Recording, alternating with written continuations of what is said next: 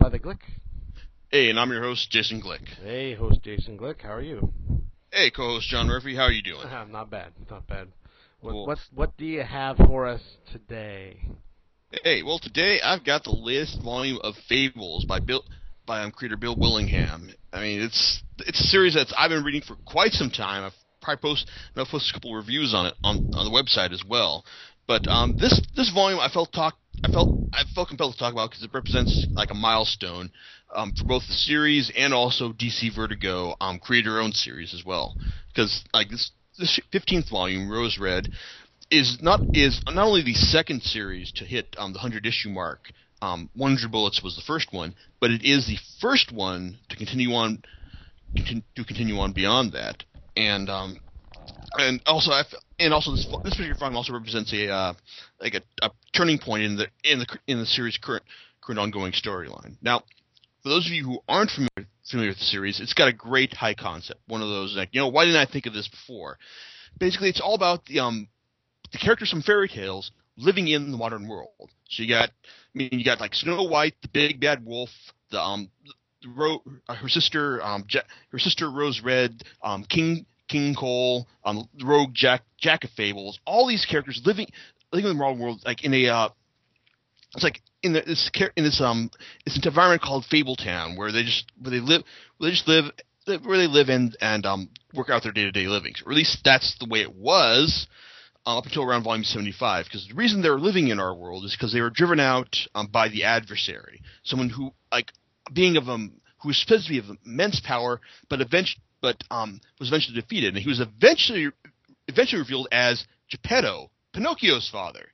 Because after he was apparently, it turns out that his ability to create like puppets and then bring them to life by the magic of the blue fairy turned out to be very handy for hey, like his buddies came around and asked him, it's like our local ruler is being kind of a dick. Can you just like create a duplicate of him to just get rid of him and make things more favorable to us?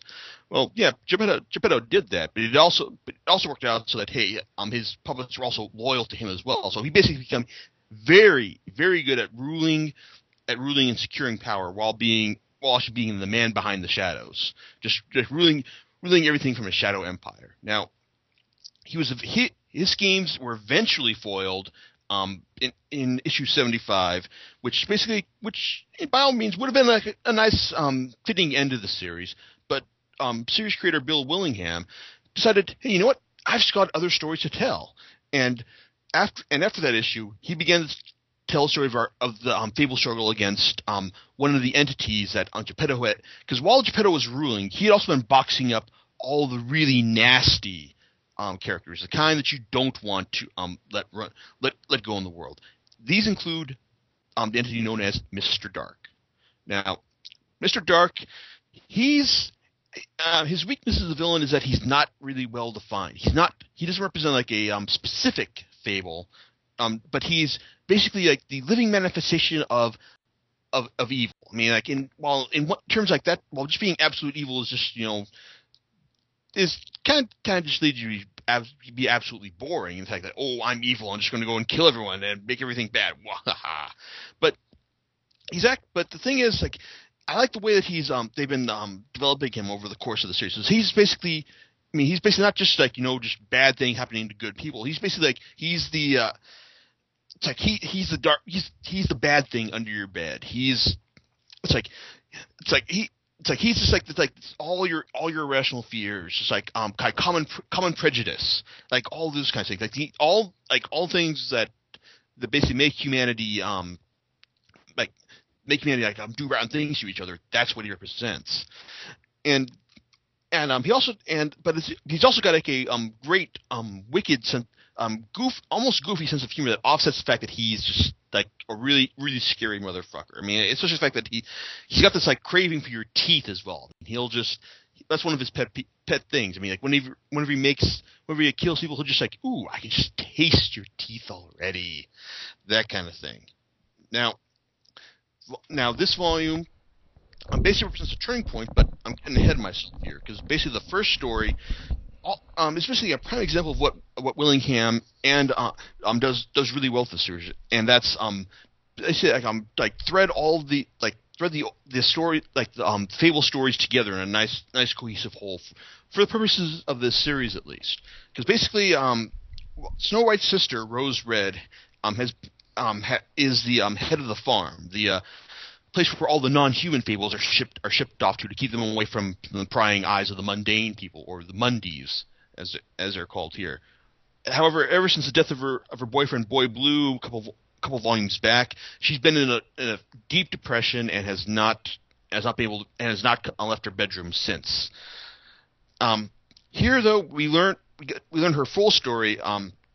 Basically how it's like her relationship with Snow back in the day, and it's like and her time when she reunited with her sister. And if you're familiar with the story of like Rose Red and Snow White from the Brothers Grimm tale, it's impressive like how Willingham like manages to weave the story threads together like in a way that makes logical sense, and also sets up the conflicts that these characters have like through the present day. So it's a good story, and it does a good job of getting Rose Red back on her feet and basically positioning her as the new leader of this fable town for a while. However, at the same time though, we're also finding out what Frau Totenkinder,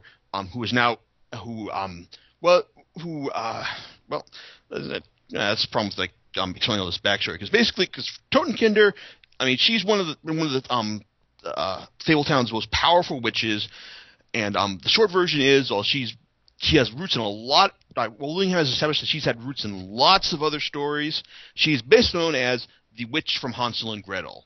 So basically, she's a real piece of work and probably one of the most powerful characters in the series, and she has had to make her final contribution to the world by taking out Mr. Dark, and that's the conflict for Volume 100. Now, the thing about Fables though is that Fables has done something interesting, or at least unconventional in the way it handles conflicts. Like for a while now, it's like we've seen while evil has been built up really well. I mean, like basically insurmountable in some ways since the series began. Good has always had the power to really steamroller over evil in this course of the series. Look at Good Prince, where Flycatcher basically establishes the Kingdom of Haven and just breaks the power of Geppetto's kingdom, and then the subsequent volume where our heroes heroes in Fabletown go in and just take out the trash.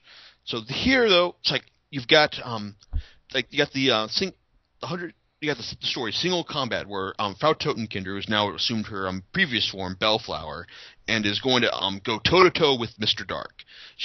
He's pure evil. He's pure evil and the sum of all fears. She has the advantage in that she has been around for a long time, knows all sorts of tricks, and she has no fear.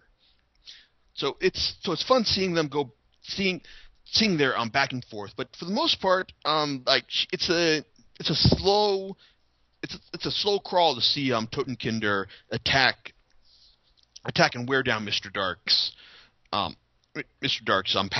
powers, and it's a good battle. And at the very end, she triumphs. She seals up in a golden statue, and that's the end of the story.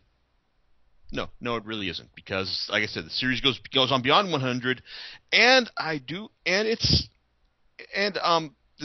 said, the conflict between Mr. Dark has now been reframed and refocused. It does set up a lot of interesting potential story threads, from the reveal of Beauty and the Beast's daughter, her true form, from Miss Spratt, the nasty nurse who's now working for the enemy, and also what Ozma, the new witch who has taken Totenkinder's place in the Fables community, as well as what Rose Red's plans for leadership. I mean, there's a lot of good stuff, good story potential from here on out, and I'm definitely looking forward to seeing how that turns out in subsequent volumes. But especially, and also can't be remiss of the fact that Geppetto just can't stop scheming. I mean, the man, he's tasted absolute power, and now he's going to do everything to get it back. And unfortunately, as the prose story, which is written by regular series artist Mark Buckingham and illustrated by Bill Willingham, shows he's actually got some plans in that regard. Now, let me just say that, like I said, I mentioned artist Mark Buckingham, and I've always liked his work. I mean, he's on one hand, he's not a very detailed artist, but he's very competent, and he's got like a great imagination. I mean, like all the crazy fantasy stuff that Willingham dreams up, he is more than capable of rising to the challenge to draw. And the man can keep to a monthly schedule, and that's fantastic as well. But you've also got, but the series also tracks like lots of various artists to like the work of Inaki Miranda, who has a single issue story in this volume where it focuses on Mr. Dark and the pre-duel meeting he has with the North Wind. It's a gorgeous dark tale, dark but not muddy. It's like called Dark City, where we just get to see him on a regular day in New York City and how he just lords over his witherlings and how his influence affects the other people in New York. It's absolutely gorgeous, and while I understand that this kind of stuff would be hard to draw on a monthly basis, like it's a great one issue treat. We also get some nice one issue story, like bonus stories from artists such as Chrissy Zullo and new series cover artist Joao Ruas, to round out the volume as well. Plus, we also get some celebrity burning questions, which tell us how who makes the Tabletown comic books. Can one of the actors from CSI New York get Snow White's phone number? What is Buffkin the Flying Monkey doing after he defeated Baba Yaga? And also, what was Geppetto thinking when he carved Pinocchio's mouth? I mean, it's great. It's like great work from all the artists involved.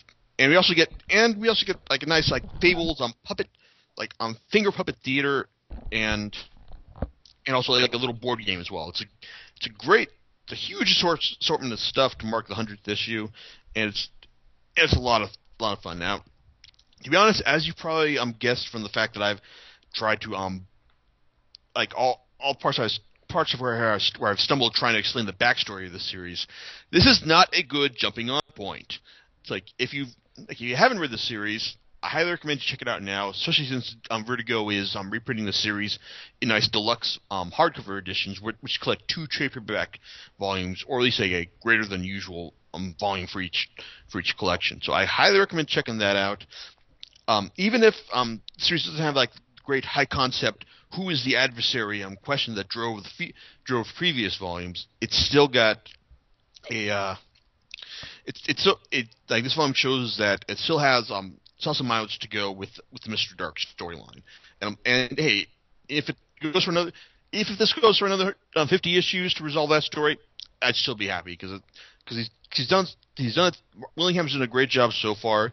It's still just a joy to see how effortlessly the man works in these stories, threads these various fairy tales together, and just creates like lots of clever things where instances that draw on like stuff you've never thought of before, like how Pinocchio lays a beat down on the blue fairy in the very first chapter, after the fact that, oh wait, yeah, he was made into a boy at the very beginning, but he doesn't age, so he's taken out all his aggression on the girls who wanted to go the extra distance with him, but couldn't because he looks too young. So it's fun stuff like that makes the series worthwhile, and I'm looking forward to seeing, like, if not necessarily another 15 volumes from Willingham, but just like I said, just more. Like I said, the series still has gas in its tank, and I'm definitely looking forward to seeing where it goes from here. And see, on that note, it's like we call it a night, and in 2 weeks, it'll be May 4th, and then 2 days later, the first major comic book movie of the summer comes out. And just so you know, I've been slowly reading my way through all of Walt Simonson's run on Thor, thanks to Marvel's Handy Omnibus. And I'm definitely, and so far, I haven't finished it yet, but I will say that reading through this is a great way to prime anyone for the movie. So, on that note, back in 2 weeks to talk about Thor by Simpson, and of course by Ennis and Ellis, because I can't stop talking about those guys either. All right, everyone, call it a night. All right. See you later. Bye.